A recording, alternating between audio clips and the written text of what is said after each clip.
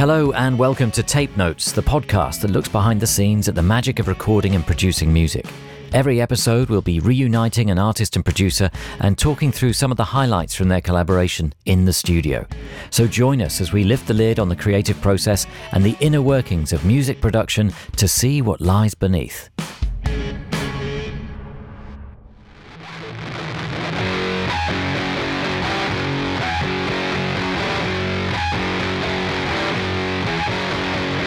Hello, I'm John Kennedy. Joining me for this episode of Tape Notes are the band Slaves and producer Jolyon Thomas to talk about how they produced and recorded the album Acts of Fear and Love. Slaves are a punk duo from Maidstone, Kent in the UK, featuring the talents of guitarist Laurie Vincent and drummer-vocalist Isaac Holman. Following a period where Isaac briefly joined Laurie's band Bareface, in 2013 the pair decided to leave and set up as a duo, and the band Slaves was formed. With just one electric guitar and a stripped-down drum setup consisting of two cymbals, a snare drum and a floor tom, they instantly had a uniquely British sound inspired by, among others, Crass, The Refused and Joy Division. The band became notorious for their live shows, winning audiences over with their combination of energetic performance and comedic stage banter. It wasn't long before they released their debut EP, Sugar-Coated Bitter Truth, featuring fan favourites Girl Fight and Where's Your Car, Debbie, followed by their debut album Are You Satisfied in 2014, which went on to receive a Mercury Prize nomination. The band have since notched up two more studio albums, Take Control, produced by Mike D from the Beastie Boys, and Acts of Fear and Love in 2018, produced with Jolyon Thomas at the helm. Jolyon Thomas is a producer, engineer and musician from Margate, also in Kent. His journey as a producer started with playing drums in various bands as a teenager and the handy gift of a 4-track Porter studio from his sister. With this, Jolyon began recording his own demos, and it wasn't long before friends were approaching him to record their music. Son of legendary producer and engineer Ken Thomas, Jolyon has continued the family success with his own career, working with the likes of Daughter, Kendrick Lamar, M83 and the chart-topping album How Did We Get So Dark for Royal Blood in 2017. Today, I'm here at Iguana Studios in London with Isaac and Laurie from Slaves and producer Jolyon Thomas to talk about Acts of Fear and Love. And what better way to start that conversation than by hearing something from the record. This is Cut and Run.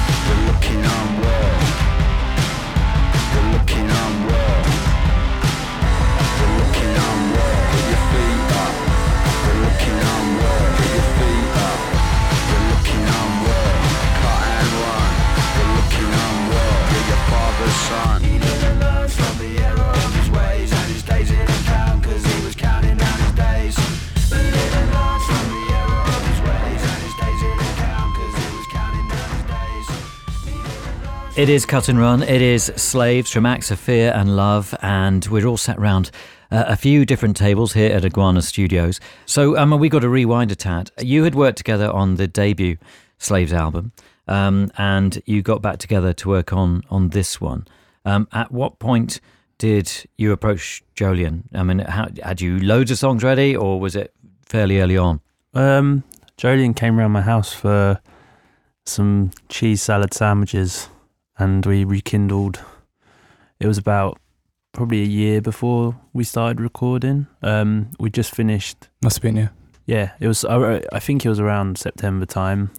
I just sort of moved to Brighton, and yeah, we were just going through, listening to old songs, and we had this idea that we wanted to work with Jolyon again. And straight from the off, we both it just felt like we both wanted to just get back in and start something again. I played him a few demos. I don't know if you remember me playing any demos. I remember, yeah. I think we had such an intense period, and then they go on tour or whatever, life gets in the way and stuff. And in between that, you had Bart. I don't know if I'd met him. Yeah. So anyway, he might have just been born. I probably hadn't seen you for like 2 years, or I don't know. Yeah. A long enough time anyway. So yeah, it's just good to get back in the room together and chat and listen to music. You played with some punk records, which I hadn't heard. Yeah, because that's the start of this album was going back and listening to loads of old music and rediscovering I went on a bit of a journey of why I liked music again. I wanted to listen to everything afresh. Yeah, it's a good thing to do. I remember playing you the Casualties, I think. That was it, yeah. I hadn't heard them. Sounded great. Yeah. And so in terms of the demos that you had to share with Jolien, I mean, did you have many, or they just sketches, ideas? They're all proper rough, on our phones and stuff. And a lot of them were just guitar and drums, and I'm like one of those people that gets really excited about a song and tries to explain it to someone whilst they look at you like really blankly.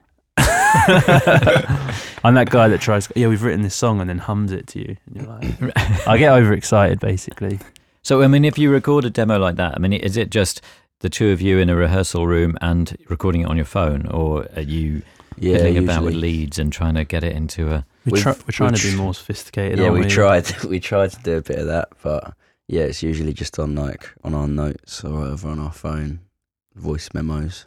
And sometimes we don't even record it, and we just like test as if we come back and we remember it, then it's good enough.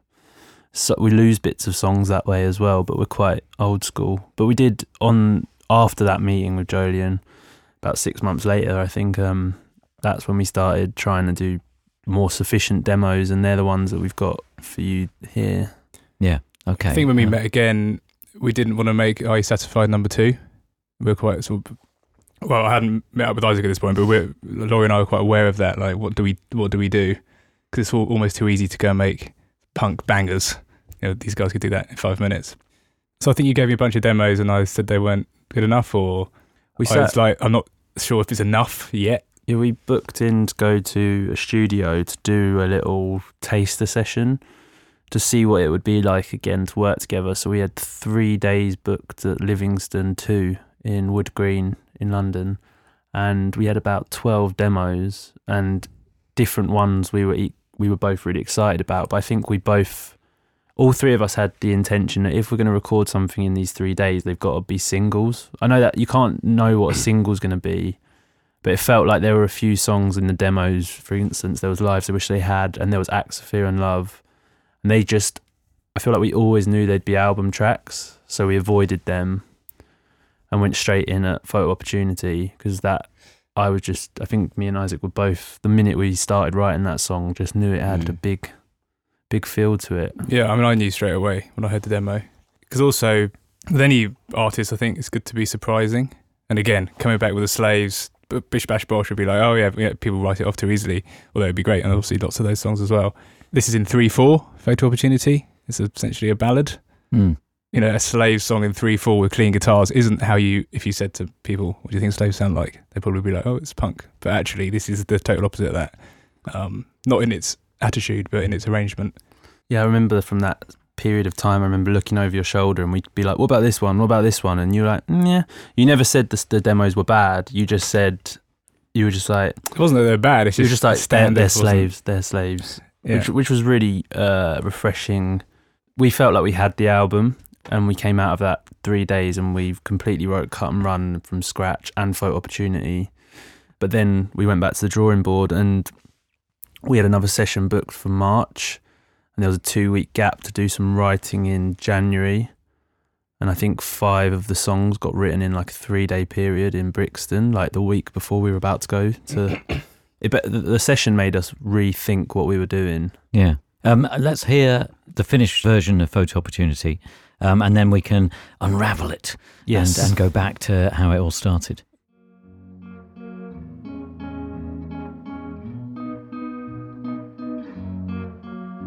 Hello, what are you trying to do to me? This is not a photo opportunity. But if I say no, I'm sorry, I have somewhere to be. Then I open myself up for scrutiny. No one wants that, but I know. What shall we do?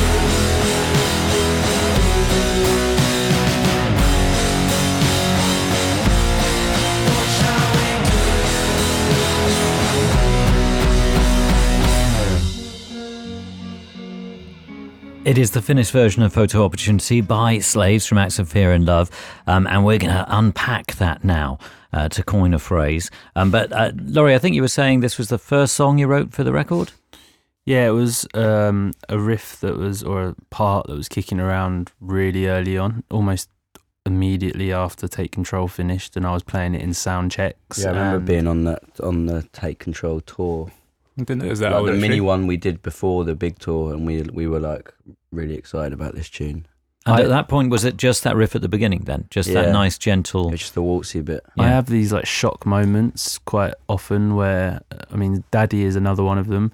I have lots of guitar parts that don't necessarily sound like Slaves almost, and the test of a Slave song is I'll play like lots and lots of riffs, and then occasionally Isaac will sing along to it. It's almost like I just keep throwing ideas at him, and when he started singing along to Photo Opportunity, I was like, whoa, this is very different, but it felt really good. And when you sing along, Isaac, are you singing scrambled eggs, or are you? Do you immediately come up with a phrase or something from hearing? I feel like with that one, I don't really know how it came about. I don't think I had anything before written for that song. I think I was just like sort of jamming out to it, and that was what came out. So you were playing that riff at these sound checks, and then you would just remember that, in terms of you wouldn't have like pressed record and thought we got to keep that, but because it was just so much in your mind, you just remembered it and then decided to build it up into a And then like a the finished next song. the next gig or whatever, like the next sound check, I'd get like a few more lines for it or whatever, and it would just like start growing.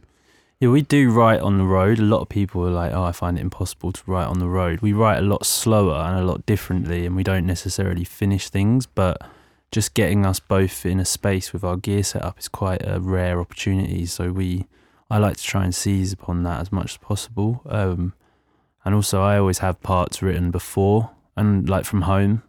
And I think that was one that I'd just been playing for ages. And so I just kept doing it. And I have these like, depending on moods, because obviously it's tiring on tour, I like look out the corner of my eye, and if I think soundcheck, if I think Isaac's nearly done with soundcheck, I'll like play it to myself, and sometimes he'll join in, and sometimes he won't, and that's the test of a good riff. If I like entice him back to the stage to, Especially if you're playing at a big stage, it's a different atmosphere, isn't it? How it sort of travels and though that intimacy of like support bands you might not have met before, walking in and listening to you playing something, you're quite vulnerable and exposed, especially as a lyricist, if you're going to try stuff out.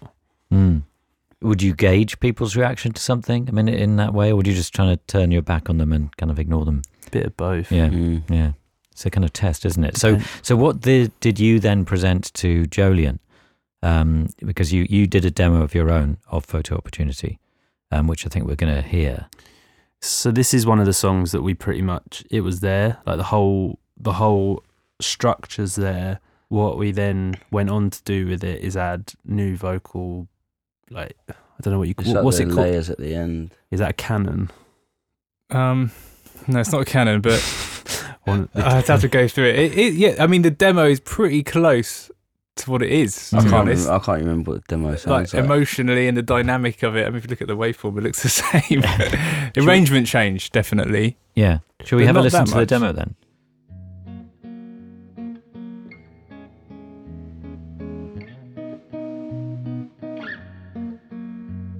God, it's so raw. So real.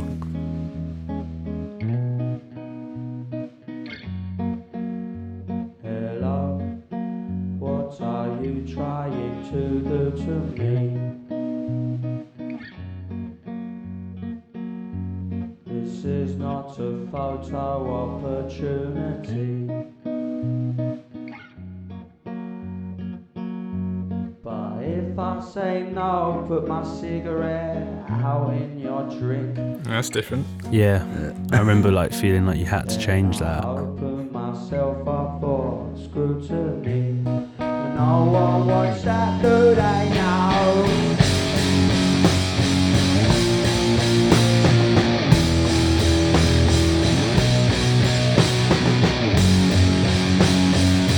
And we decided to introduce the backing vocal there rather than later. Yeah, I think the backing vocal comes up later, and it's like an afterthought. The moment in the studio, we're like, that's actually a big hook, so we should introduce it. Make it big. There's no whistle either in the demo. No. I thought that was on there for some reason from the start. And when you do that transition from the gentle strum to the explosive guitar, I mean, is that just something that you do without really thinking about, that suddenly you think, oh, let's change it, and then... I felt really uncomfortable about that, and it felt really cheesy. It felt too obvious. I remember sound checking it the first time and doing that, and then stopping and laughing like that can't be it.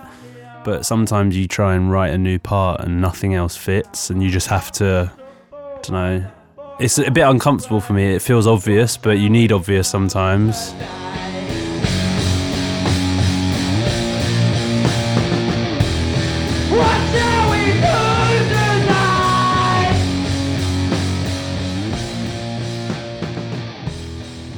So what that's missing is a vocal in the chorus, basically, a guitar solo, and we had like another round of vocals. We reintroduced the verse, but yeah, the verse, but over the end. Yeah, this album's a lot of us playing it down more, not in a bad way, in a satisfying way. I think, especially in our earlier music, there was a lot of how can I make my guitar part even more confusing, and there were songs early on that were just written to be intense, and they weren't written to be pleasing. They were written to be tough to play and challenging. And sometimes with songs like this especially, you're just like, you have to satisfy that urge, and I think underplaying is a very like underrated skill in bands, like to know you can do more but not to do more. But I mean, you obviously excited Jolyon by the idea of this song, which starts so gently, and it's in a different time signature than you would expect from Slaves, and so this was something to get your teeth into and trying to work out how can I bring that out and make it shine and for what it is. This. I think for me, from what I remember, it was just making it have a chorus, because the riff is a chorus, but it needed a vocal basically. And then I don't know how we got to that point, but within the demo, I'll find it. There is that vocal in there. It's just kind of buried somewhere in the background. Yeah, it's just at the end, I think. It's at the end.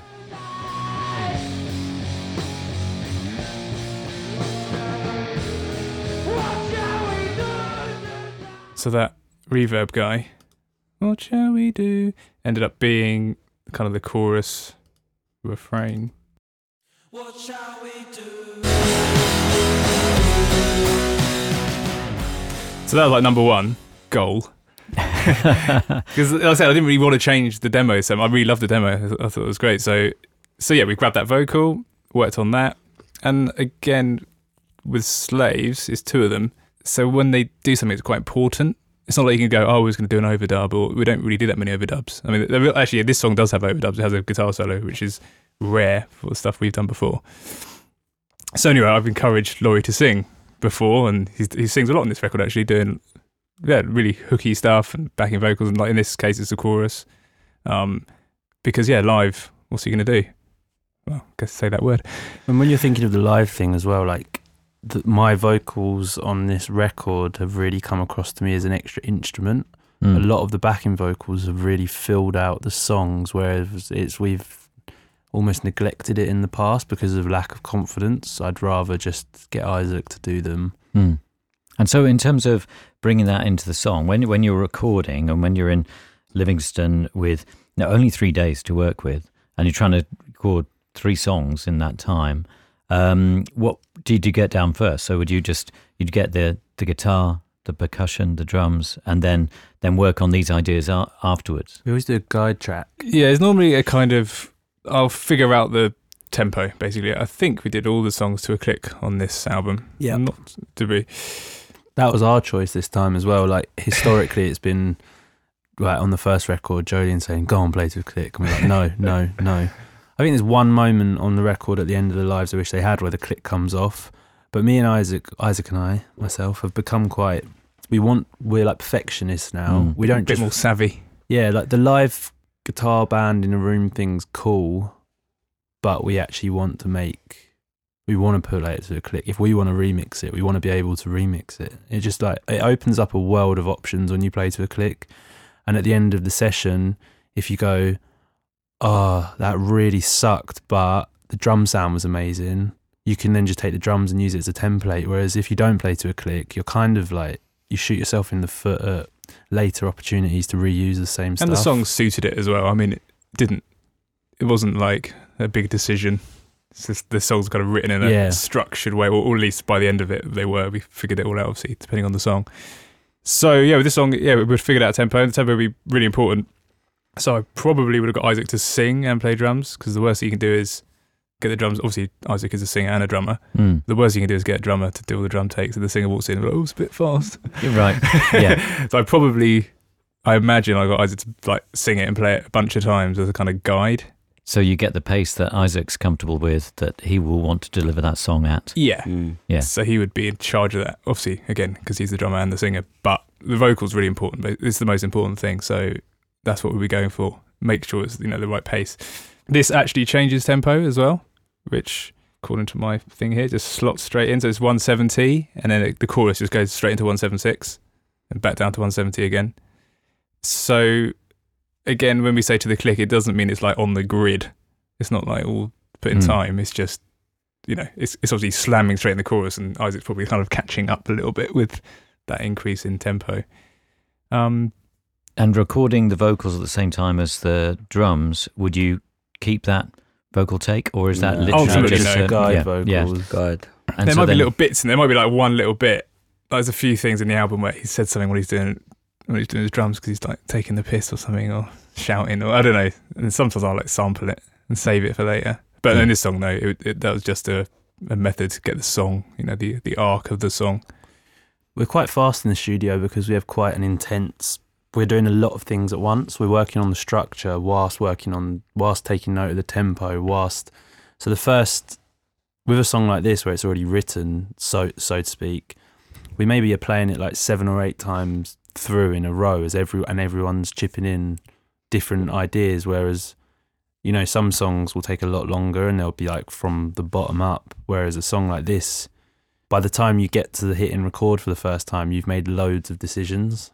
I think we all work. We all work quite fast, and I was engineering this session as well because we just sort of done this 3-dayer, and I think it's quite straightforward. I think we did the drums first and the guitars. I think the whole record, this song included, Laurie and I really sort of went for it on guitars as well, and just thought about all the different tonalities and clean guitars basically as well. It wasn't so distorted.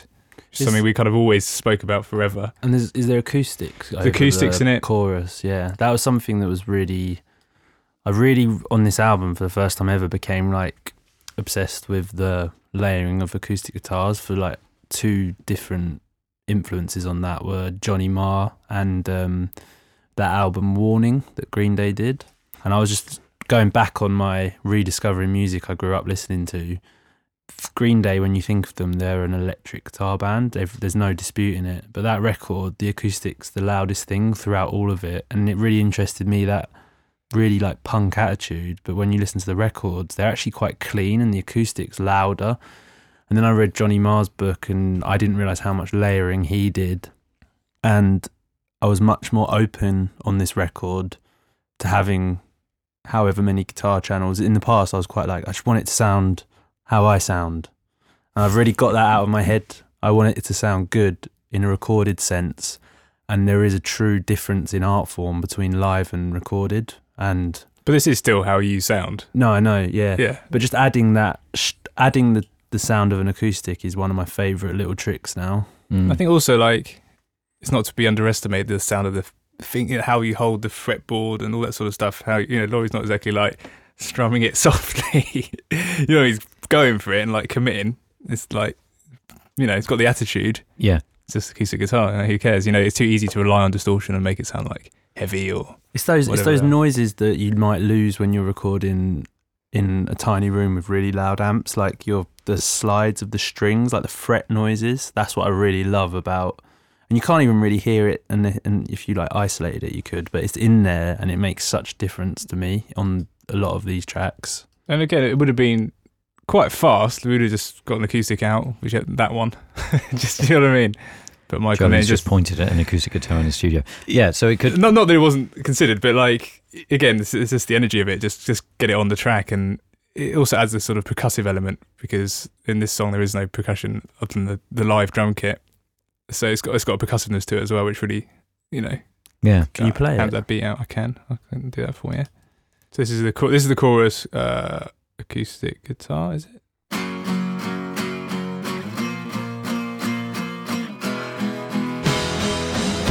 So the cymbals are quite splashy, so yeah, it's that percussiveness which kind of really helps.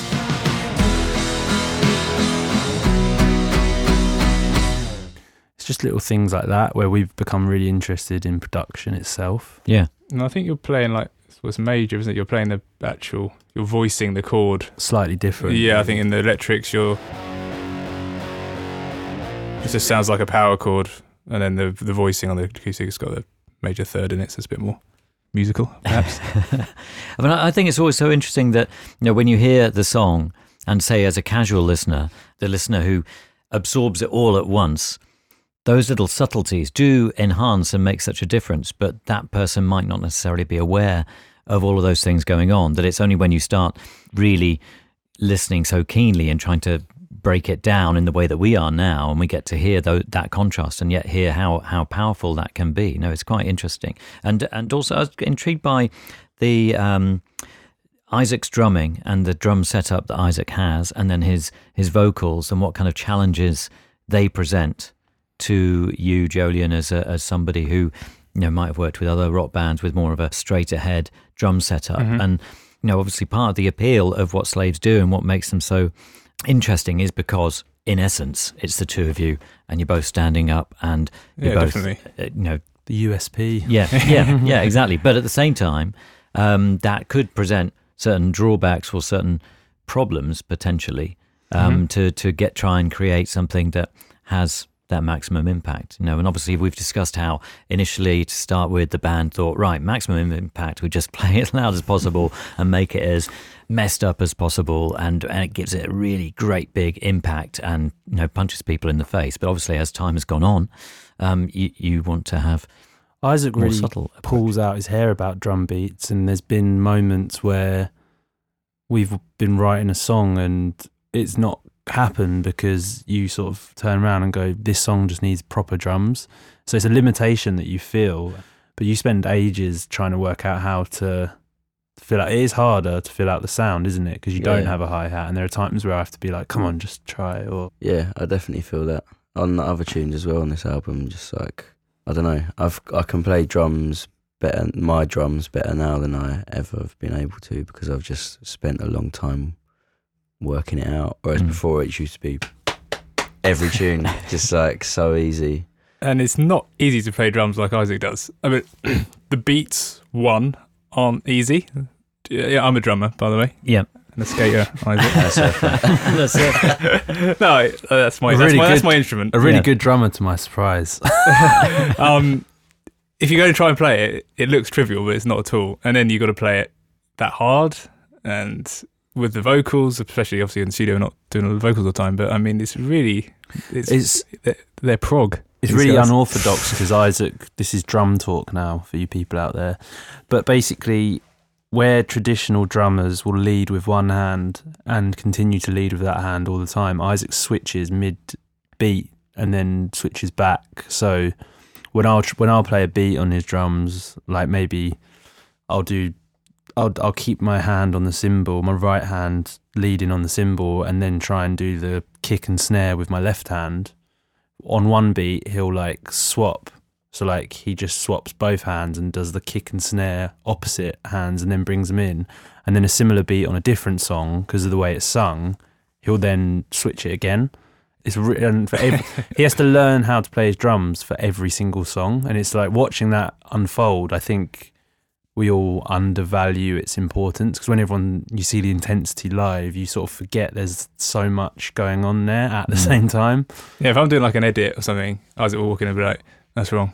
And to me, I'm hearing like ooh, or whatever. It's like, it's the wrong cymbal, because obviously like, I wouldn't hit that with my left hand, I'd hit it with my right hand, because he'll know, because he's only got the two hands. Yeah.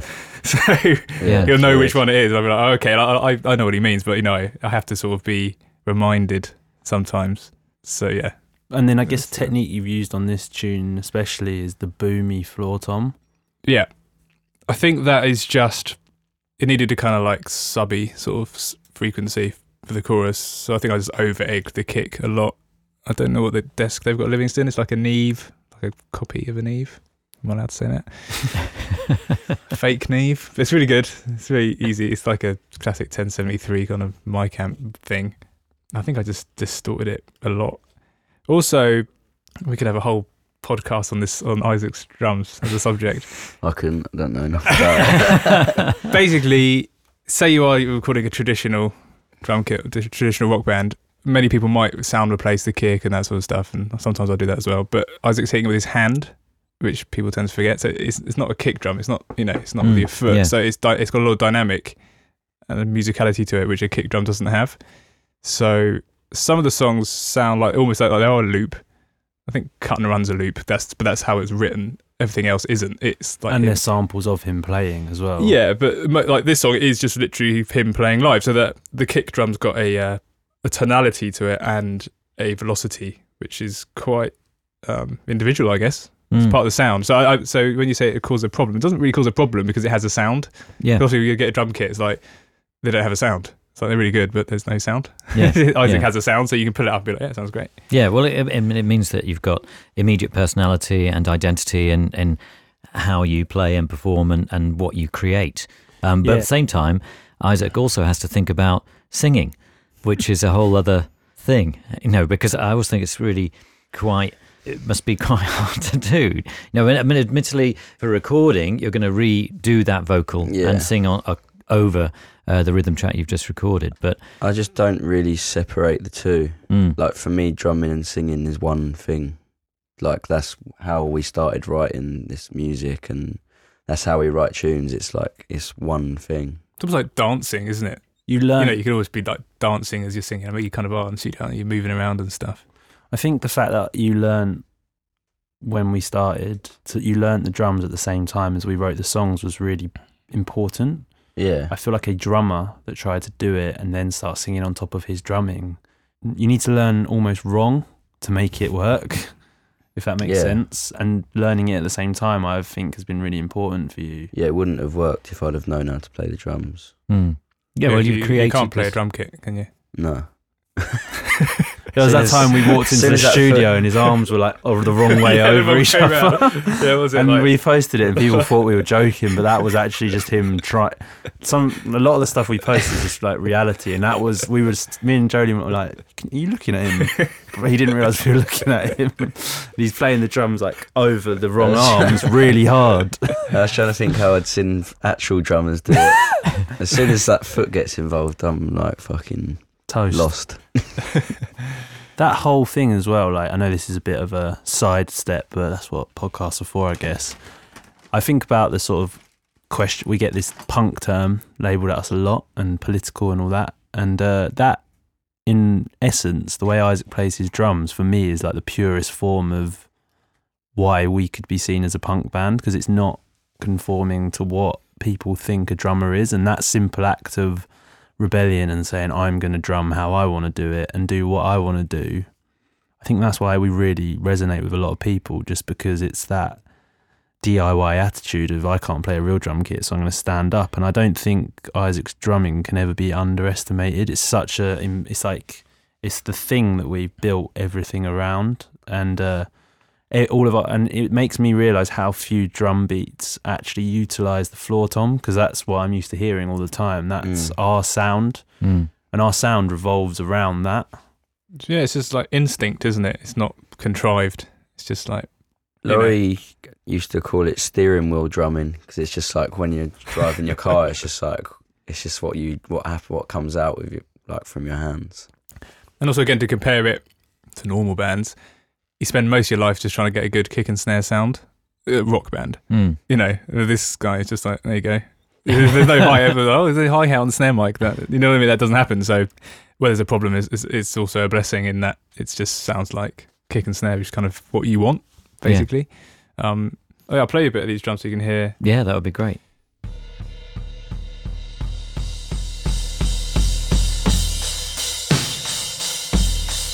So we would have tuned that kick to the key of the song as well. That's not an accident.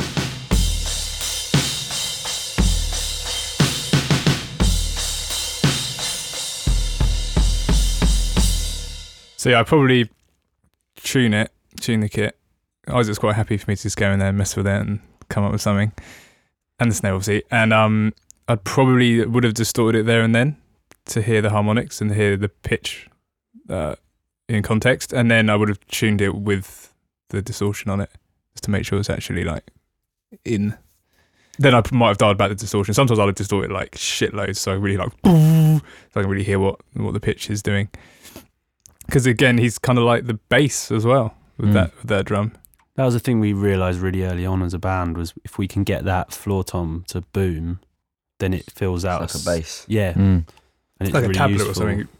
You tune a tablet to There was a long discussion as well, or something. talking about production, about whether there should be drums in the second verse, because this is quite a sparse drum track, and we were talking whether it needed it to keep the rhythm of the momentum of the song going. But I think that's why the kids got introduced at that point.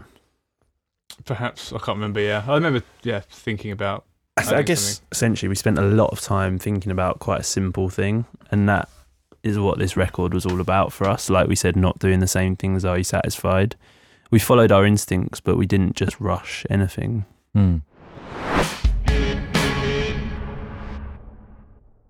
You may have heard us talk about Tape It before, and if you haven't, then let me fill you in, as they are the sponsor of today's episode with a fantastic offer for you. Tape It is an iPhone recording app made by musicians for musicians. Many of our guests on Tape Notes, music industry friends and listeners rely on voice notes to record their early ideas. People like the Lumineers, Ezra Collective and Fred Again have all shared recordings with us made on voice notes. But what you wouldn't have heard are the long pauses where they're searching for those recordings. We wouldn't want to put you through that. As you can understand, organising and finding the right notes, let alone a specific part, can be a nightmare. Tape It solves all of that voice memo chaos with intuitive labelling features, including automatic instrument detection, markers and collaborative mixtapes, meaning you can share band practices, organise set lists and brainstorm ideas with co-writers and band members. Plus, you can record straight from your lock screen and attach text and photo notes to each recording. One of our favourite features within Tape It Pro is that you can record in stereo using 2 microphones along with gentler dynamic compression to give a much more natural sound than any of the usual apps. It's a huge upgrade to the microphone and all-round audio quality. It really helps support the podcast whenever you engage with our sponsors. So if Tape It sounds like an app you'd use, then do us a favour. Pause the episode, head to the link in a recent episode show notes, or visit tape.it/tape notes and give Tape It a go. That's tape.it/tape notes. You can download for free or use the promo code Tape Notes for 50% off Tape It Pro. Thank you, and now on with the show. Did you do it? Honestly, Tape It is fantastic. All of the Tape Notes team members are complete converts, and excitingly, some of our guests have started to use it as well, so I really would recommend checking it out. Well, I think maybe we should hear one of the other songs on the record now. We're going to talk about Chokehold, and here is the fully mastered, completed version.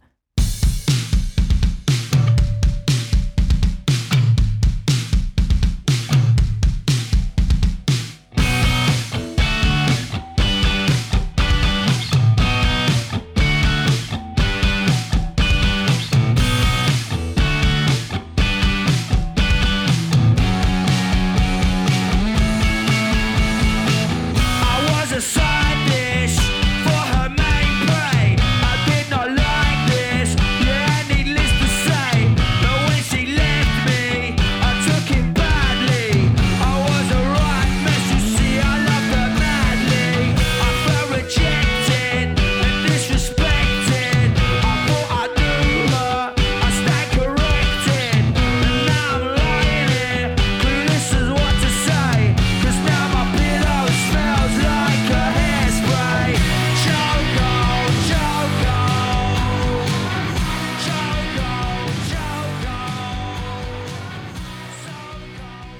It is Chokehold from Slaves. Laurie, Isaac and Jolyon are here at Iguana Studios.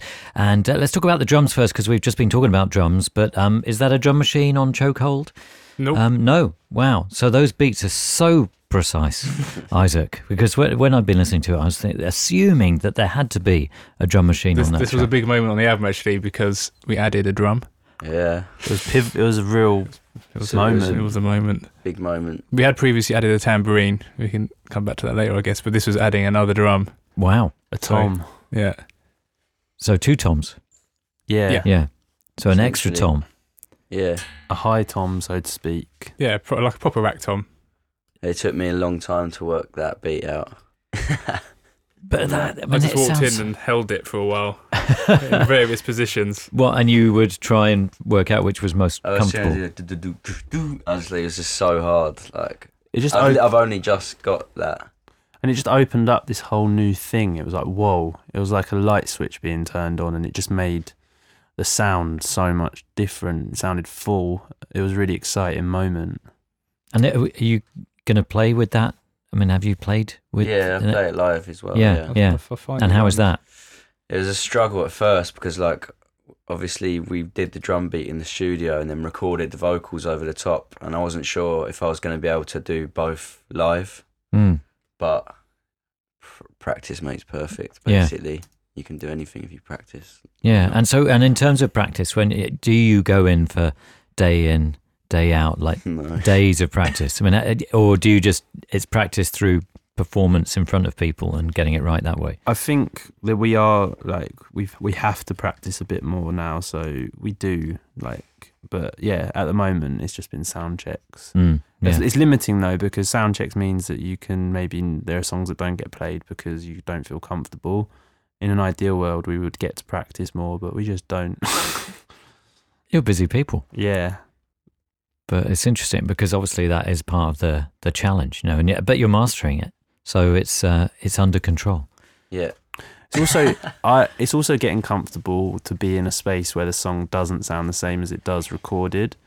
And there are still a few songs off the last record that I feel deserve a place in the live set, but they don't get there yet because we've got this fixation that there are elements missing.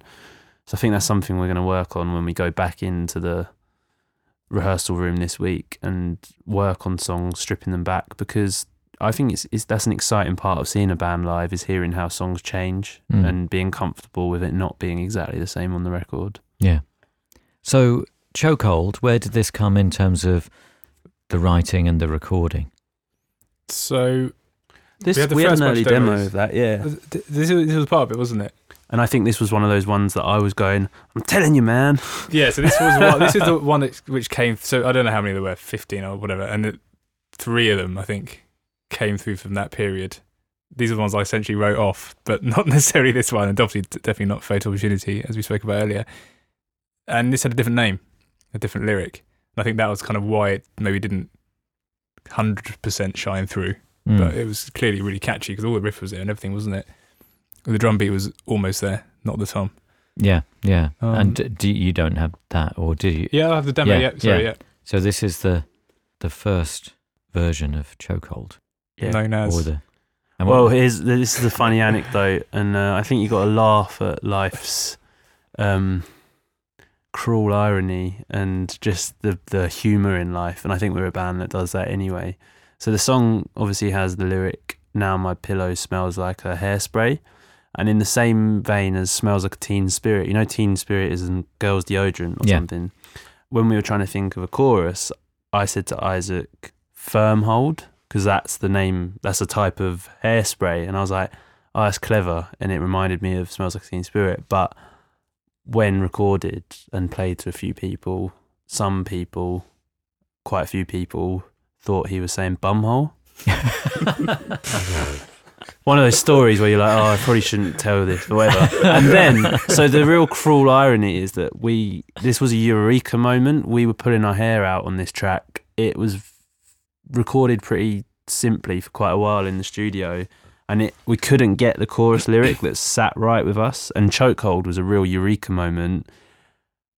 Unfortunately, we didn't hear that it sounded a little bit like Joe Cole. But I suppose Joe Cole's better than bumhole. I haven't thought of it sounding like Joe Cole. Good. This is the demo.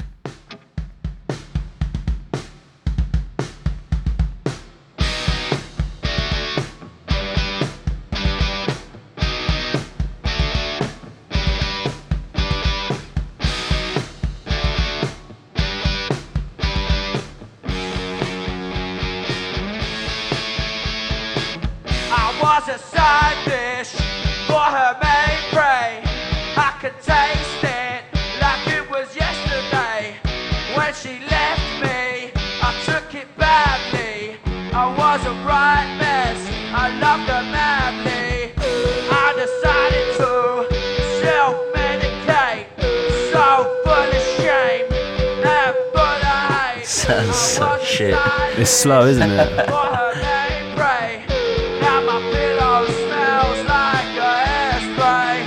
Burn hole, burn hole. I'm hearing it always now. But Chokehold must have been a eureka moment when you came up across that phrase, because it fits the whole meaning of the song. I remember stood at the back of the studio and there were like these high chairs, and like I'd done it like probably 4 times to this song, just shouted out different ideas. I'm kind of one of those personalities that I will just bang my head against a brick wall until something comes out, whereas Jolien's a lot more chilled and like, oh, we'll get it, man. And Isaac's a lot more, would rather just contemplate and sort of process a lot slower, and it's not this, whereas I've got this intense burning of like, we need to fucking get it now. So they weren't even thinking about the track, I don't think. I think we were listening to something else, and then they were like, what? I can remember picturing Isaac on the sofa leaning in Jolien, and they're talking about something. I just went, Chokehold! And everyone looked at me, and like this time they all went, yeah. So that was like a really nice eureka. There's a lot of eureka moments in this song. For me, especially cleaning up the guitar. Like you can even hear in that demo, it's not as... I really consciously was thinking about different guitar sounds on this record, and it's the classic Fender Telecaster sound, and that's just fuzz. I always have fuzz and distortion on my classic sound, and that's like my bass. And this song, in the end, I don't think we had either. It was just the sound of a broken up champ, like a small amp. But still sounding heavy. It's like when you listen to a lot of good bands like White Stripes, I think everyone considers them a heavy band. A lot of Jack White's tones are actually quite crisp and clean a lot of the time, but because of their live image, you sort of remember them differently. And that's something we wanted to work on this record as well, just that really honest sounding guitar. Yeah, it's just also not being afraid to just use a guitar and an amp. You know, so it's easy to kind of go down the pedal route. Yeah. To be fair, there's probably loads of pedals on the snare drum or something. In fact, there is actually. I think it's A pedal on the snare. Yeah, because by this point this was recorded in Studio One, I think. Most of it. The drum kit was. Maybe not all the guitars. I don't know. No, yeah, this was all done in that. Studio One. So we're in ICP Studios right now. So that's where we made the body of the record. So we did 2 songs in London and the rest in ICP. So at this point we're in Studio One, and they've got too much stuff. Every pedal you've ever heard of. It's like, oh, I wish I had that pedal. Then you made 10 of them. It's like, hey man. So it's a wormhole. It is a wormhole. So yeah, at this point I think we just went for like amp, just like really straight amp. Yeah. I think it's a DI as well. It will have various different things coming in and out, but if I go for the intro.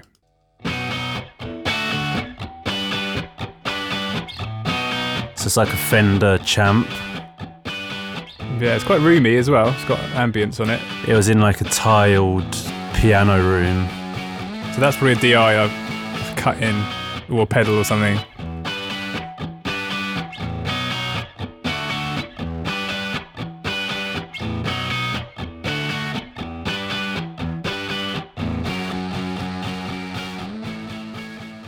It might not be a DI. It could have been like a DI. Well, sorry. It was probably like the Tone King or something as well. It could have been a different amp. Yeah, I'm not quite sure which one I was, but essentially when we're recording the guitar, we're recording one guitar most of the time, and then I might have I'll have a clean DI, I'll have a DI on the desk, which I've like smashed, so it's like just like a distortion, but off the desk, or it could be a pedal, and then we've got multiple amps, so they're kind of always all set up. And at some point we have to make a decision, like for this song, what we're doing. And Laurie would say like the Champ and the Telecaster, we'd be feeling that. So that would be like the sound we would go for. But I'd still be recording the DIs and stuff in the background. And I used to have a real sort of naive feeling that if you were going to have a sound in a song, that should dictate the sound of the whole song. So like The Hunter, for example, if you go back to that song, that's the first song I ever used chorus on.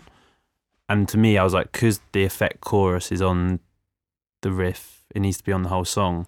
Whereas on this album, I really consciously decided that, whoa, bang, chorus will come in for the chorus in this case, and then take it off, and then bring it on again. And like that really helped my guitar parts, just going from like dry, clean guitar into like full assault, or just like sideswiping someone with a different sound, and that really helped me sort of get more excited about the simplicity of the parts I was playing, just not being afraid to just jump to a completely different sound.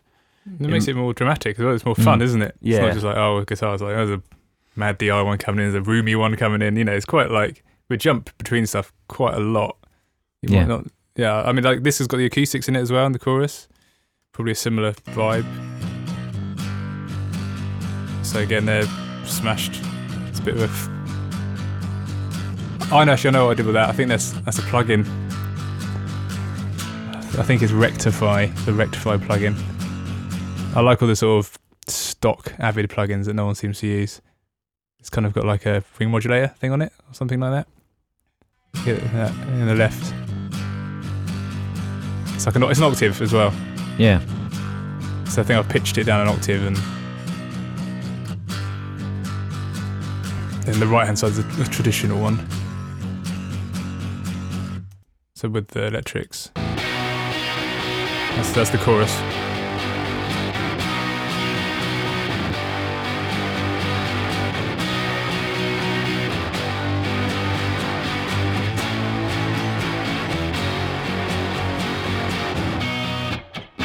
And back to the sort of roomy, clear Fender. That's proper Fender, isn't it? Yeah, like it's not even pedals. I think it's just a maxed out, clean champ. That's the sound of the amp. Yeah, definitely. So we've gone from like clean champ in a room, like one mic on it, to like 4 amps. Yeah, like probably a DI acoustic guitar, which has been like mashed and put an octave down. A really clear acoustic, but they're all the same. It's all the same guy, if you like. It sort of adds to the sound. It's not. We went in this time. Yeah, we did. But I wanted it to sound massive, and that was like my part of this song, especially. The chorus just feels anthemic, and I just wanted to sort of get that sound across. We did a lot structurally to this as well. Like we did it's quite funny. With the first album, everything Jolien suggested, there was almost a joke. No, just me and Isaac. It became like a running no, like not even try it. And this song just felt like it sort of farted out at the end after the sort of middle 16 section or whatever it's called. And you said do a breakdown chorus. A breakdown chorus, and we were both just laughed. Isaac goes, "What?" I went, "No." And then we did it, and we were like, so it's just basically the chorus without the drums, and then there's that really nice moment at the end where it goes, Isaac does this like incredible drum fill, ba boom, ba boom, boom, ba, and just brings it back in, and it's just something we've never played with before, like doing a chorus without it's all these. The most important thing to our band is dynamic. Yeah. So in Photo Opportunity, the drums come in and out, the guitars get really loud, really quiet. It's that Pixies thing of like really paying attention to when everything's up here and everything's down there, because that's the tool that we can use to make people feel. We can't just bring in other instruments like other people can. So this was the first record where like we would take drums out and it was just like, whoa. And then we did it and we were like, okay, that was actually a good idea. We got to hear that. I get one a day. So breakdown chorus. And we've got Middle 8 as well, which we should probably talk about.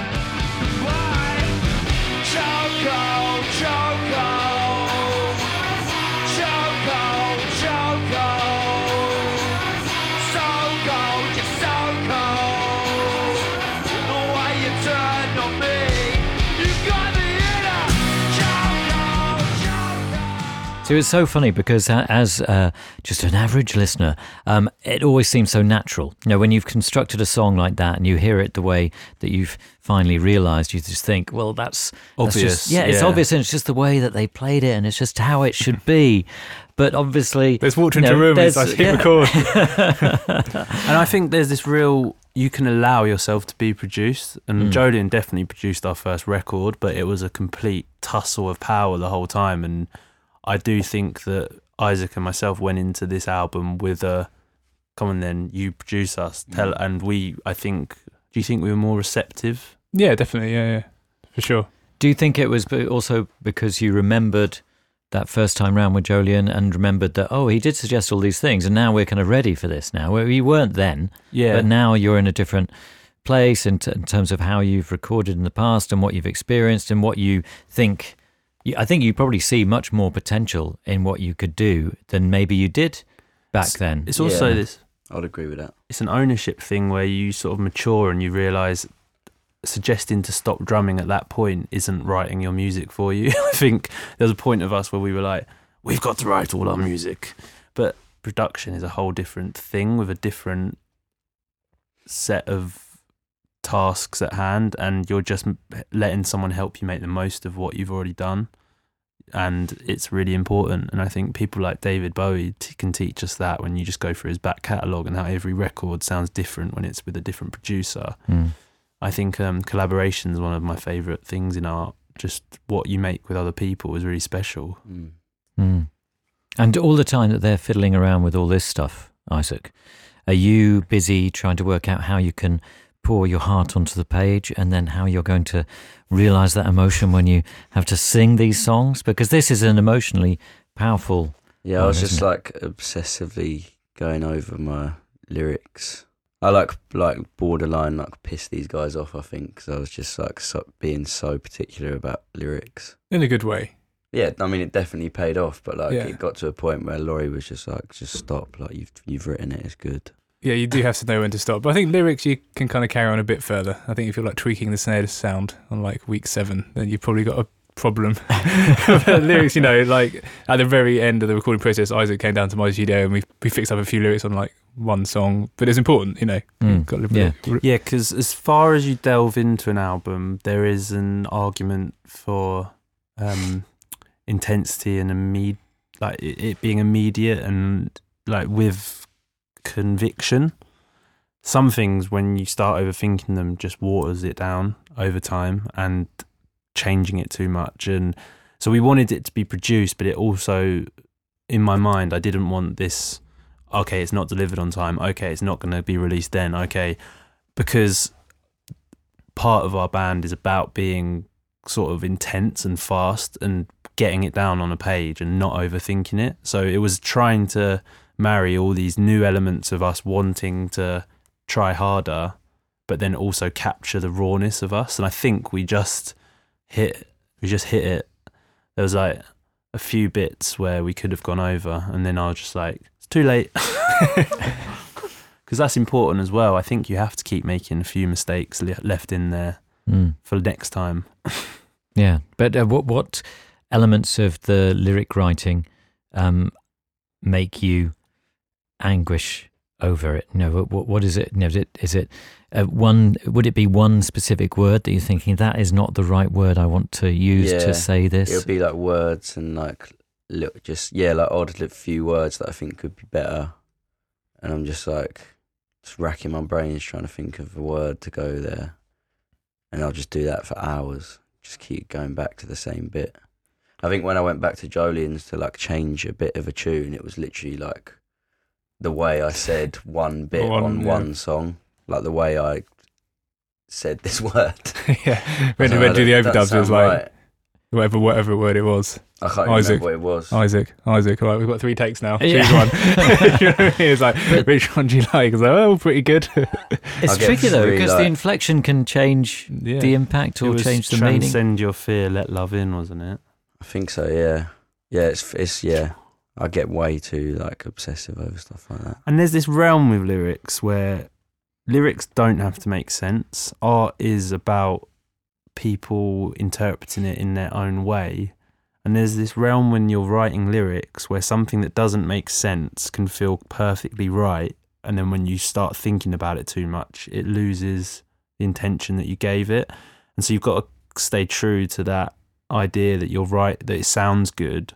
But then you go, does that actually work in a sentence? And you forget that you don't have to have it in a sentence for music. And you know, from like 11 a.m. in the morning to like 1 a.m. the same day, but the morning, you can change where you sit on a song because you've been repetitively listening to it, and you're going, actually, you couldn't say that in a sentence, and you just get hung up on it. And so I'm the kind of person that comes along and goes, stop thinking about it. You can change the word, but then it doesn't sound as good. And music isn't about being correct all the time. It's about feeling and atmosphere.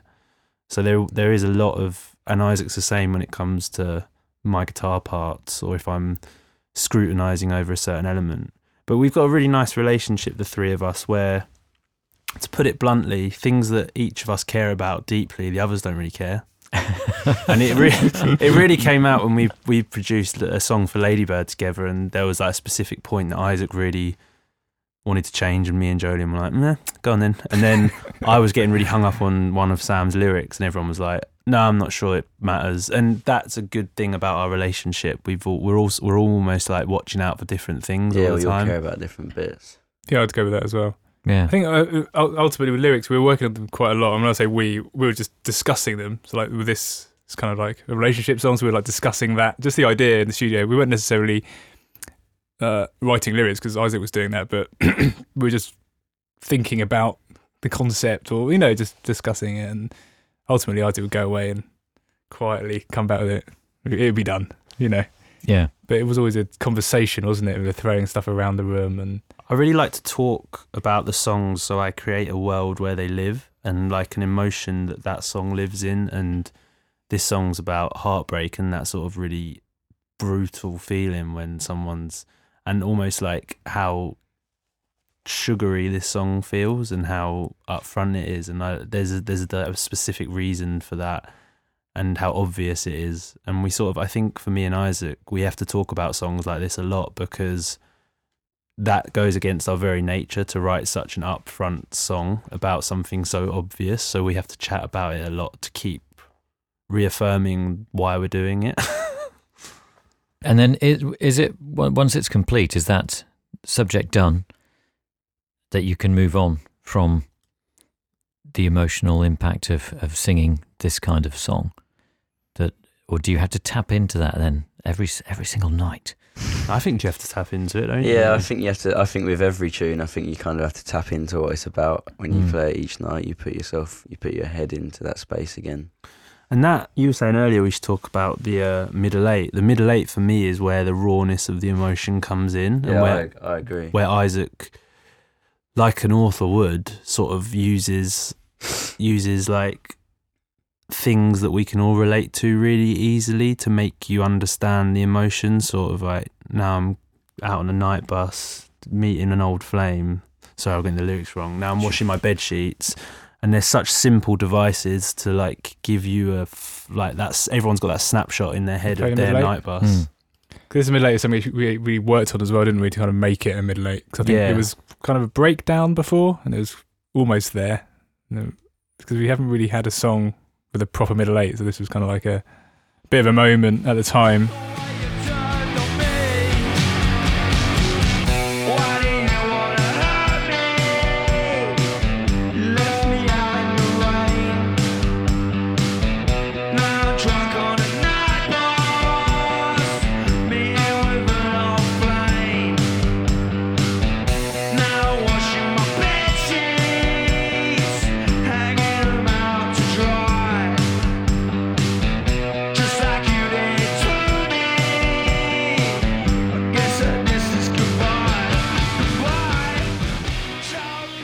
The demo that was there, wasn't it? But it didn't have drums or anything. Why do you wanna hurt me? Just about. What did I do to you? Yeah. Yeah, adding drums is really important to make it flow. Yeah. And yeah, it needed that. Make it a section as opposed. Well, this obviously is a section, but not a breakdown. You know, it's like a section. Yeah. So like live, you know, it's going to be kicking off there, and it's yeah. So essentially we added drums, but it made all the difference. It's my personal highlight of my own guitar playing in the whole. When I wrote that guitar part, it was almost someone summed it up for me really well. A friend was like, this album sounds like you didn't just take all of your parts and make songs, you condensed them. And what I mean by that is I liked that guitar part so much, I was almost a bit frustrated giving it to such a small section in one song. And in the past, I would have tried to make the whole song that guitar part. But it's kind of about knowing when you have to just do something for a little bit and then just... And it's one of the first times that the guitars ever led the melody. So Isaac's melody is the same as the guitar part. And it's quite a different... It almost sounds like two guitars over the top of... And it was quite a different thing for us, wasn't it? And you're really singing in it as well. It's like real melody. Melody always wins, I think. Yeah. And this album is, I guess, your most melodic. Yeah. And the backing vocals for this song, I've made a note. BVs, talk about the BVs. I just had a moment in... Look, lyrics and vocals are Isaac's domain. And because the guitar and the vocals, in most people's eyes, are the two most important things, that's our share of it, 50-50. So I'm quite shy about chipping in with actual... I give suggestions, but for me to just walk up to a mic and join in, I have to really, really be confident about it, because that's Isaac's world, and I'm better at playing guitar and he's better at writing lyrics. It's just what we are good at. It's quite black and white as well, but if you sing on a song, it either like really works or it doesn't. It's like, no, please don't sing on this one. The next one is like, please, we need some backing vocals. Laurie sings on it. It's like, yeah, that's great. That's exactly what we were looking for. And we never in between. We discussed how this song sounded. Isaac played me the lyrics and was uncomfortable from the start because he was like, oh, it's just too obvious. And I just walked up during the practice and went, and he was just like, that was really bad, by the way, but something like that. And he was just, and he was just like, oh, we've got to write words. It was like, we can't just do. There you go. I can do it. And it was quite hard for us to actually just put in, but it's what the song needed, and it's such a satisfying thing to hear back for me. Again, come back to the two-piece thing. You're playing guitar at this point, so again, we could have obviously overdubbed something, but rather than do that, it's a vocal hook. You know, that could have been on a guitar. You know, if you had three guitarists in a band, one of the guitarists would probably want to play that, wouldn't they? Do you know what I mean? You know, so yeah, it's kind of as simple as that. It's really hooky part, so just sing it. You know? Yeah, I think it's great. And then Jolien also came up with the melody, the harmonise ideas at the end of the first chorus, and then after it's introduced, end of the first verse. Then after it's introduced, it's in the middle of the second and at the end of the second, where I'm just harmonising in the background. Yeah, it's still a little. And now I'm lying here, clueless as what to say, 'cause now my pillow smells like a hairspray. That's a moment. Yeah, just makes it more melodic. Yeah, that was a real like proud bit as well, because it was this whole album. I'm not shy about saying it was a real journey into me being able to sing, finding a bit of a voice. I'm still on that journey, but it's just hearing vocals like that is. I find it so satisfying. Like those early Green Day records, the ones that are most raw. Every single one, there's loads of harmonies in it, and it was just about. Yeah, using every tool we could. Yeah, people like singing along to stuff as well, which is a good reason to not put stuff in sometimes, because people probably sing their own harmonies to it, and you know, I do that sometimes. Yeah, to harmonise to a piece of music. Yeah, that bit just makes it. I guess it's quite a pop track. So that's kind of like really a classic harmony, but it just works. It just sounds cool. I bet everyone at the gig sort of sings along to that bit, and you know. There was an element of if we're going to do this, well. let's just fucking do it. Let's not be shy about it. Let's not just half-ass a pop song. We were all just like, let's do it. Let's just so for that one moment, that's pop. You know what I mean? No, you know, cool. Yeah. It works a treat. I mean, I think Chokehole's a great example of adding and accentuating all these different elements that are already there, but kind of enhancing them and putting them all together so that it creates a new dimension, a new way of hearing and for Slaves and what you do, you know, which is really exciting. It's interesting because the album starts with The Lives They Wish They Had, which we're going to talk about now, and that has many of the elements that you probably had day one with Slaves, possibly, in terms of noise and volume and attack. But And that's why it is track one. Yeah, Laurie's said, got it spot on before. He was like, that song is like the best version of all of our old songs. right. So those first two albums, the first 4 or 5 years, The subject matter, everything just condensed into listen to this song. And this, someone in a really early practice session, Isaac, I can't remember if it's on the demo or not, but Isaac just started screaming Slaves at the end, and we both giggled and went, that's funny. And I just said, if anyone wants to know about our band name, play them that song. And if they don't get it after that, then they're not going to get it. And someone actually came up to me completely independently of me ever discussing that and gave me that back. They were like, that song sums up your band's name. And I was like, well, we've achieved what it's meant to achieve. It's a mission statement. And I thought it was really important because we knew that it wasn't going to be a single necessarily.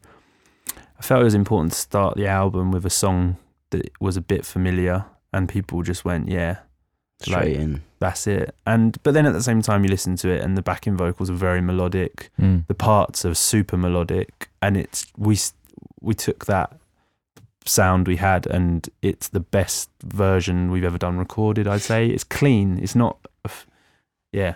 I think we'll have to have a listen to it, but then maybe have a listen to the two sections because they're so kind of different in a way, obviously when it really kicks in. Yeah. But so to set this up, let's hear the mastered version, wherever that is. Hey! What are you doing? Nobody, I repeat, nobody gives a shit. The lives they wish they had. The lives they wish they had. The lives they wish they had. The lives they wish they had. Poolside poses, but don't fall in. You'll remove the golden glow from your otherwise pasty skin.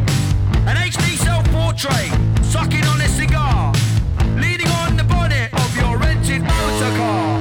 Stamps on your forehead, approach with caution. I have grown my muscles to an intimidating proportion, and I'm not done yet. Now watch this space. By the time I'm finished, the whole damn world will know this fucking face. The lives they wish they had. Taking pictures of the lives they wish they had. Treating sweetly our lives. So, in terms of the writing, was this a demo all ready to go when you went into the studio with Jolien, or was this one that was worked up? Was Yeah. it demoed? I know Yeah, it was. we'd written some of it. The demo a while just ago. you didn't record your vocals on the demo, but you had them. Like that first verse didn't yeah. really change, but you wanted, when we recorded the demo, you wanted to work on the vocals more because there's so much lyrical content. You wanted to have it nailed. And this is probably the one song that structurally there was no alterations. There was musically, like, we changed a bit. Like the main thing I remember was the refrain from the chorus and the verse guitar parts are exactly the same, and in the demo I played them the same, and it was making the song really monotonous for me. If I don't enjoy playing the song, it kind of kills me having any objectivity to understanding if it's a good song or not. And I kept shooting Isaac down about it. It was this song and Bugs that I was just openly quite critical of because I couldn't get, but we persevered with them, and we turned rather than repeating the guitar part in the verse, it became a refrain, and we played it I played it as bass notes, but it is the same sound. And as soon as I did that, for me, the song just went woof, like opened up because there was dynamic again. Yeah, again, it comes back to that feeling of it. Obviously, it's not a bass, but it goes into that sort of bassy, subby kind of world a bit more. I don't want to say hip hop because it's not really hip hop, but you know what I mean? It's a bit more beaty. It's not like chordal and thrashy and indie. It's kind of like, so I mean, the studio speakers are really loud. It's like, yes, that sounds really good. I can't remember the demo, so I have to hear it. I'll play it to you now.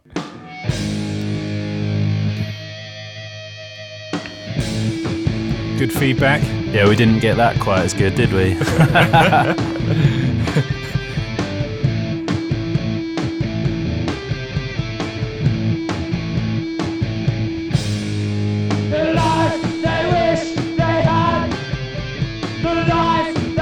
That little, I don't know how you describe it in musical terms though, at the beginning of the choruses and the verses, this bit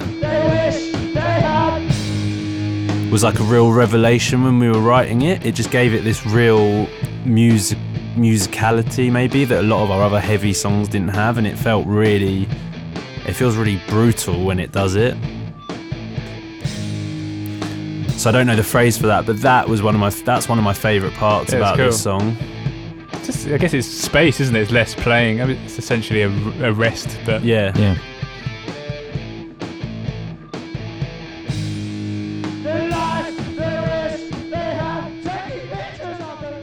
And obviously, 2 minutes in, it kind of steps up and explodes.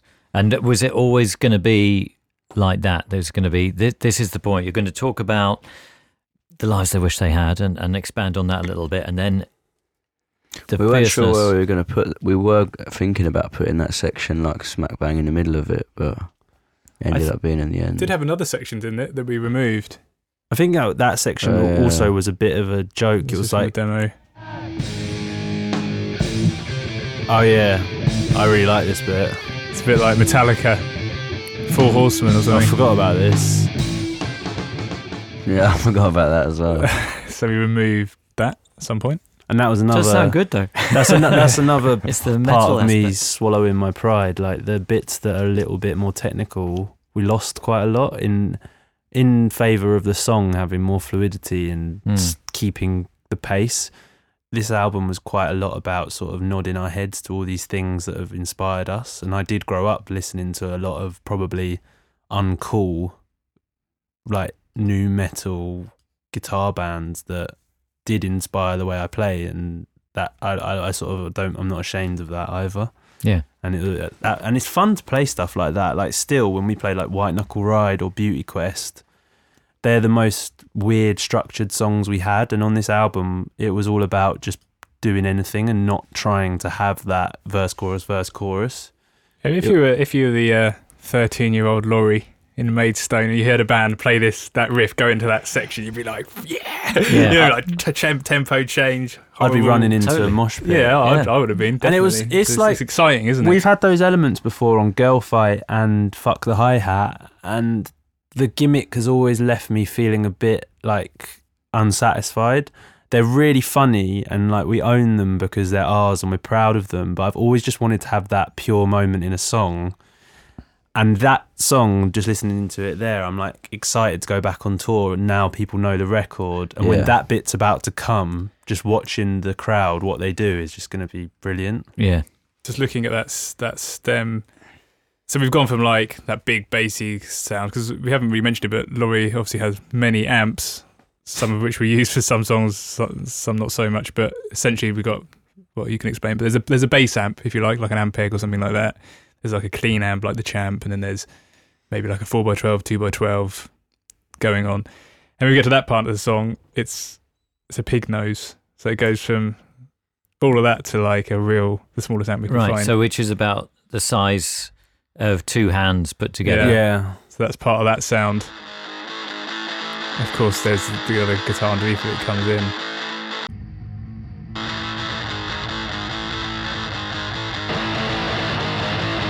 So that's without the pig nose. That's with it. Like really nasty mid.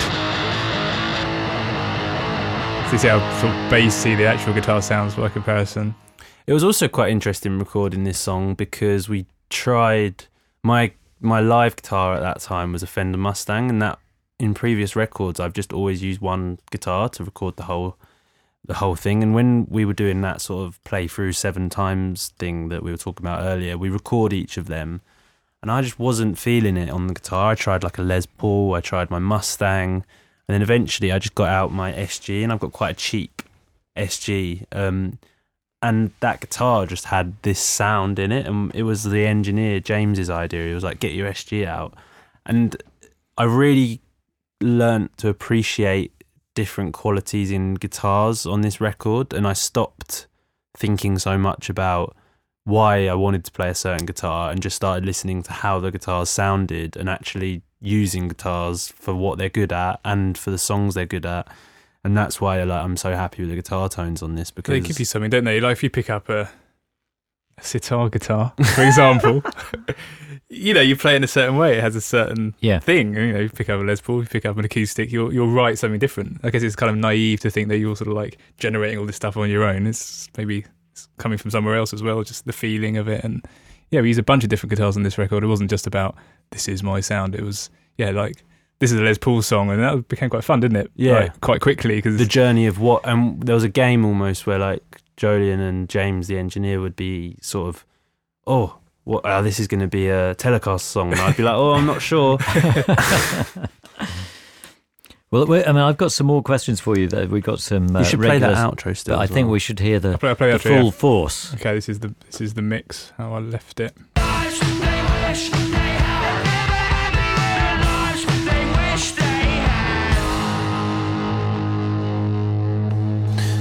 Another great whistle. You're a great whistler.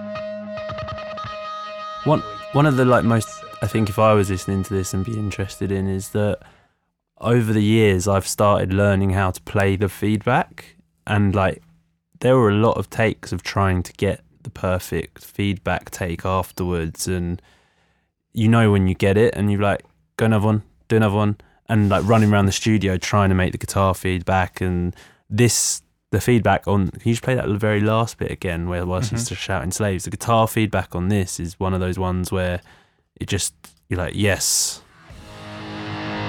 Slaves!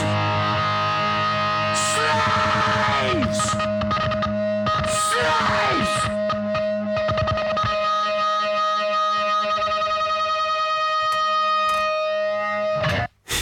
It's a lot harder to get that than you think. Especially that wobbling where it starts to harmonise with itself, and to make that do it at the right points. It's a struggle, and then trying to recreate that live sometimes is annoying when you don't hit the. But it's a fun, and we wanted to make on earlier records. There's a lot of feedback. Are you satisfied? There's feedback over everything, and on this record, I think I wanted to be more sparing with it. So that was one of the let's get it sounding really good here. Yeah.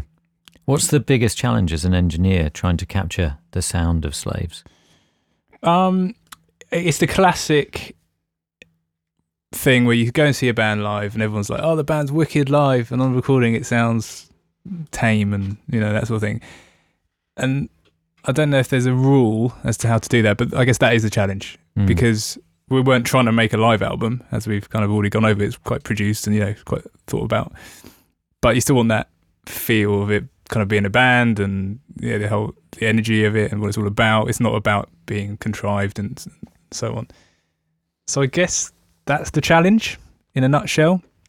How we do that, I'm not quite sure. I think going back over these stems, a lot of the sounds come from the floor. That is the drum kit. He is hitting it that way. It's not sort of engineered into it. Obviously, I've done stuff to kind of beef it up or give it a certain character. But then it's a process. I would do that and then play it to the guys, and they would kind of feed off that. Be like, that sounds wicked, and then they'd maybe go back in and do it again. And I'm sort of almost giving them back what they've given me, but 10 times louder and harder, and then they're like, well, I can Laurie go and do the guitar again, and just so it sort of has that intensity, and also again coming back to the thing, it's not as distorted and it's not as distorted as you would imagine, or rather there's different types of distortion. It's not just everything's on full, there's clean things in there as well, and that's because the parts are already intense. The way he's playing it, and it's an intense part. I don't need to go mad and start adding 10 Mesa Boogies on it. It doesn't need it. It's just played that way. I think one of the biggest misunderstandings in people and what they think about production is that it's all about sound, whereas performance for me is one of the best things that you get out of us. Sort of the ability to make us pissed off when we need to be pissed off, or like capture the intensity, or know when not to bother. That's actually like where the energy comes from. But yeah, that is the production, I guess. Not to understate what you do at all, like listening to what you just said, like we've done a lot of demos with other producers, and there's another, and like this is the first album, no offense to Are You Satisfied either, where I'm happy with the guitar sounds. It's fucking hard to record guitars, and especially when that is the core of your sound and there's nothing else to beef it out. Yeah, there is a magic that happens between the three of us, and it came from the first ever time Jolien did a live session with us and he recorded us live. It's that like magical little thing that his production style of our guitars is how we want it to sound, and it sounds perfect. People really struggle to make guitars sound good.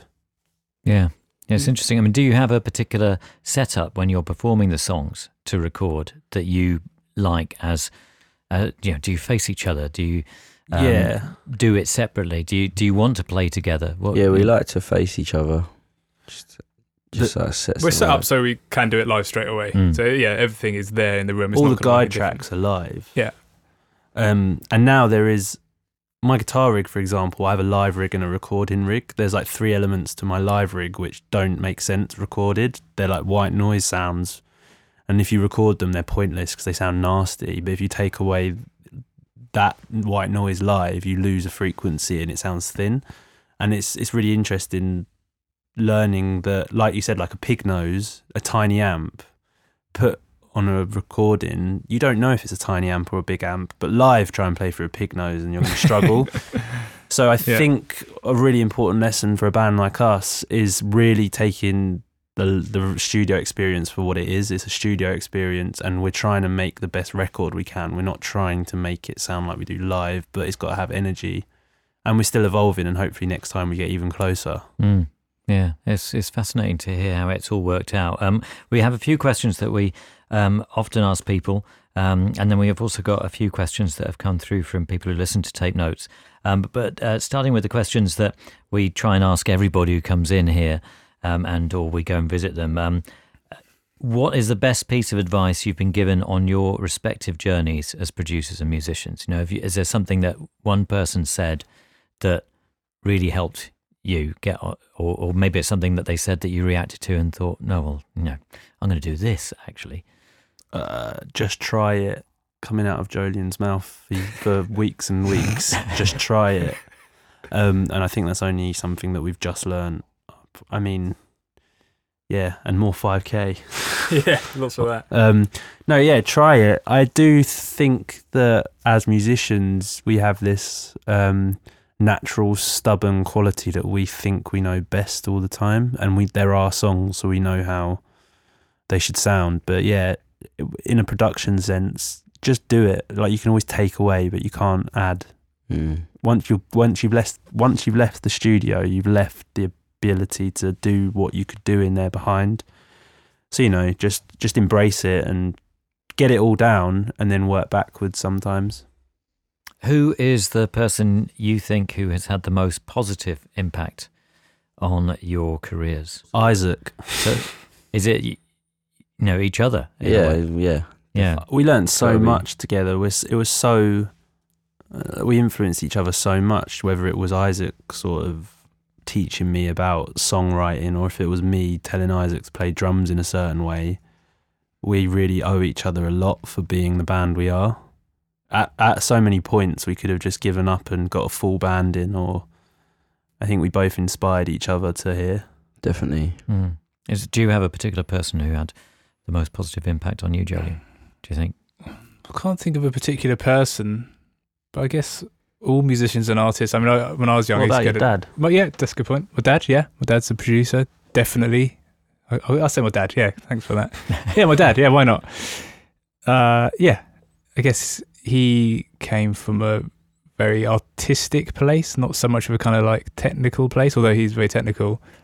And I think, yeah, he would be a just try it guy. Like, people also say, oh, how did your dad record that?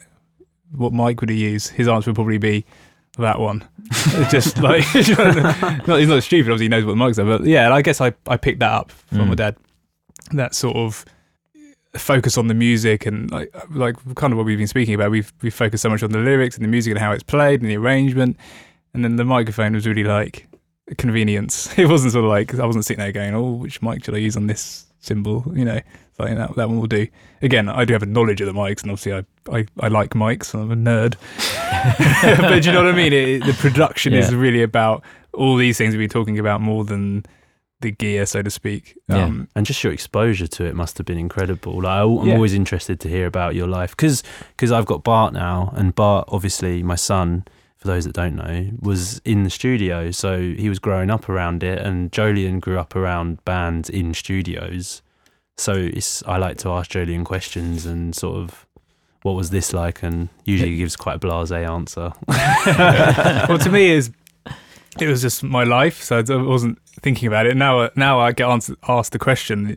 When you look back, you think, "Oh, God, yeah, those are mad stuff." But at the time, I wasn't kind of. Who is your dad? For those, my dad's name is Ken Thomas, and who's a record producer. Who's he worked with that you might remember and think, "Oh, yeah, that was kind of mad to think that I was there."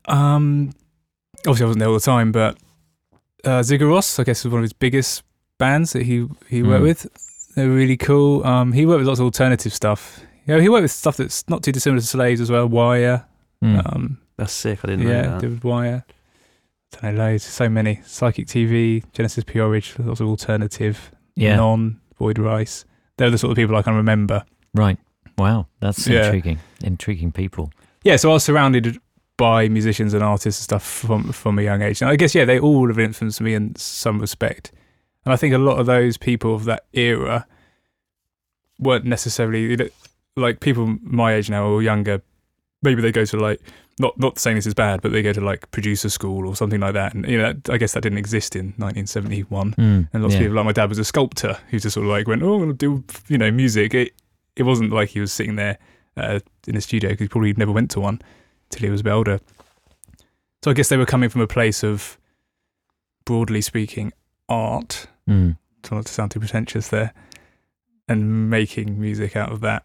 So I guess all these characters have influenced me. Like when I first met these guys, I always said to Laurie, you should paint, and that's part of it. It's not like a separate thing to Slaves. Obviously, he knew that already, but I sort of kept telling him that as well. Like obviously he paints the covers and stuff, and that has a certain thing to it which affects how it sounds and so on. So I guess all that thinking is something which is just kind of ingrained in me, which is why I didn't answer that question with that answer originally, because it's just something I don't really think about necessarily. Yeah. So we've got a few questions from different people who've been in touch. For Slaves, Jacob from Southborough wants to know how much of your material is written together versus apart, and is there a rhythm you fall into when writing? So are you in the same room? I mean, obviously we've talked about this a little bit, but how many ideas come separately and then smash? We're not often in the same room when like a riff will come about or an idea for a lyric, unless Laurie's come up with the idea. It's usually like we've got ideas separately all the time, and then when we get into a room together, it's just like this fusion of like creativity. And more often than people would expect, a full guitar part's there and a full lyrics there. Like it's quite mad that happens to us, that I'll play something together, and Isaac's got the perfect thing for it, and so everything's written together. There's not a single song that we haven't written together, like really at all. There's maybe like one B-side years ago. How about Daddy? Wasn't that? Daddy was a completely different song that Isaac had, and a guitar part that I had, and he took the vocals off his other song and put it on my guitar part, and then we worked on it together from that point. But then that also, because that's the way we've done it so far, it adds this extra exciting element that we've still got new areas to try, like making songs complete and then taking them to each other. And I think after the experience of trying new things on this record, we're both keen to keep trying new things. Brandon from Exeter, Laurie, what is your all-time favourite guitar pedal? Is that answerable? The tuner. Oh, you just stole it, man. The Boss TU2. Fucker. That's what I was going to say anyway. I'm not. I hate saying this because I don't want to sound rude to anyone, but I don't really give a shit about pedals. I like plug it into your GarageBand and mess around with the sounds on there. Like people that get too obsessed with pedals are forgetting the origin. Everything I usually write is acoustic. The Hunter was written on an acoustic guitar, or an electric that's not plugged in. I'm a big believer that it has to sound good before you get to the effects part, and then you're onto a winner. I do love effects though, and I love playing with them, but I'm trying to be more nerdy, but I just forget what they're all called. We've got some questions for Jolyon. Silke from Berlin says, has studying classical music influenced your approach as a producer? So you studied classical music at university? At college. Right. Yeah, definitely. It has. I'm not that... I mean, I guess technically I'm classically trained, but not... Again, it sounds more proper than it actually is. Yeah, it does. It makes you think about dividing up a song into parts. So, like, say, with a Slave song, I could say, oh, what's the rhythm? Like, we went to Photo Opportunity, the rhythm could be that acoustic guitar. You know, it doesn't have to be drums.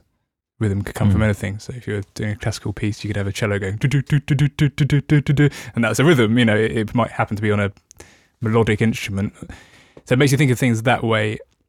So it helps arrangement and stuff like that. And it helps with things like tuning and understanding sort of, you know, harmony and stuff. You know, like, so if someone's playing a guitar,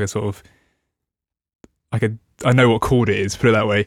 Like I say, it might sound good in a better position. And I think sort of musical training helps. It can only help, basically. I think I never took it that far that I was like sitting there obsessing over theory.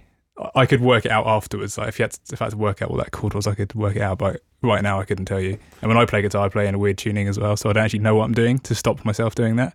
And I think that's interesting as well, because you bring an element of musicality to our band that we don't have ourselves. We're quite just try it out kind of people. We don't really know what we're doing. We feel our way around, and that's the interesting thing about our relationship with Jolyon, is that when you first ever worked with us, you weren't known as I record hard guitar bands, whereas now, because of like Two Slaves records, a Royal Blood record, you might be seen as a guy to go to get that guitar sound. But originally the good thing about our dynamic is the way we all work together in a room, and that other stuff is secondary. So I think production is more important, that you find someone that brings something to the table that you don't know, rather than just going with the guy that did that record because it's heavy.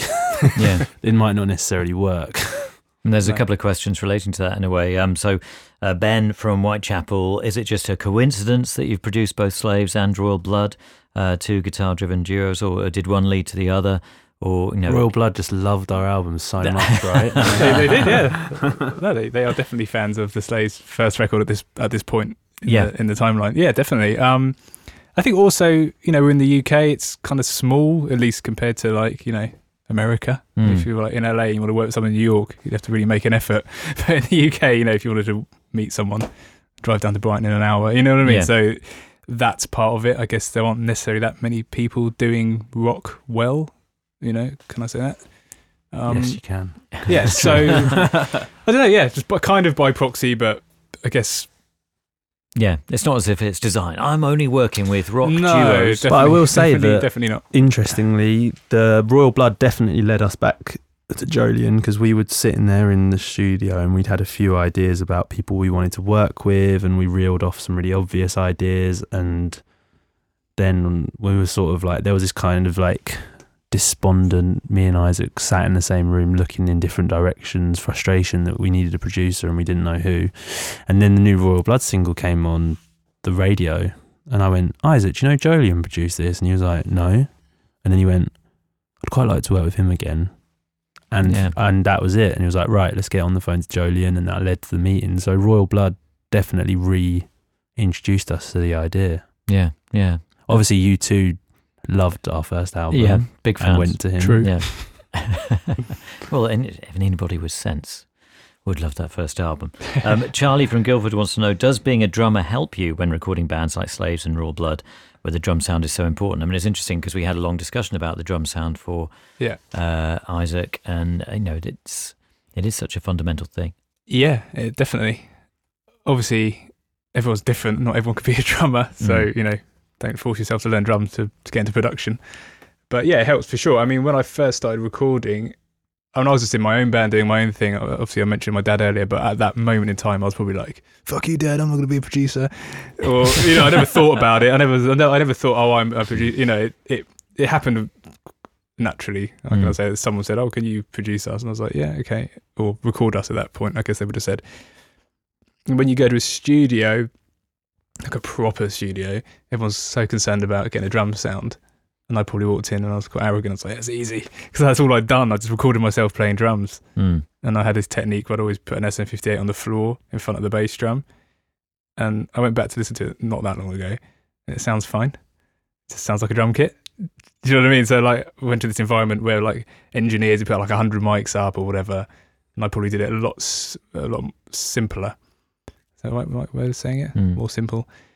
So yeah, drumming's helped me for that reason. Also tuning the drums. Like, even a non-drummer could maybe learn to tune the drums a bit better and work on that. And just observing things like the choice of the drum heads and the sticks and kind of nerdy stuff that really does help get a good sound. And again, I probably take that for granted, but it's something that anyone could be aware of in the studio. Yeah. Kind of sticks is an easy one. Stick has like a resonance, so if you use an old stick, it kind of loses its resonance. So if you get a brand new one and hit a cymbal with it and an old one, they sound quite different. And that surprises people. So it's like knowledgeable things like that which really do help get a drum kit. I mean, obviously with Raw Blood, that's really important because it's quite drummy. It's kind of like, more cymbals and fills and stuff like that. Yeah. I guess the idea of experience comes into the last question. Zach from Dundee, where do you begin when producing someone new? Does this differ from band to band, or do you always start from the same place? So it'd be different for everyone. I guess regarding musicians and bands and this sort of thing, I would always start hearing the band play live. I'd go to a gig. If I saw a band that I liked, or someone rang me up, or however it happened, I'd go straight to the gig if I could make it. And again, another good thing about in the UK, I could get quite far quite quick. Playing in Leeds tomorrow, I'd go. I'd definitely turn up and check them out live. And then if I start producing it, I'd hear them play live and just kind of understand how they work together. Like come back to drums is a good example. Sometimes you see a band live and you kind of know, you like watch them and you listen to them, you kind of know that they don't want to play to a click and they're not very good at it perhaps, and that's fine, but you're kind of prepared for that. You kind of know they've got a certain feel which doesn't suit that. And then you've got someone who really does like that, and so on and so forth. And being fluid in your approach. Yeah, interesting.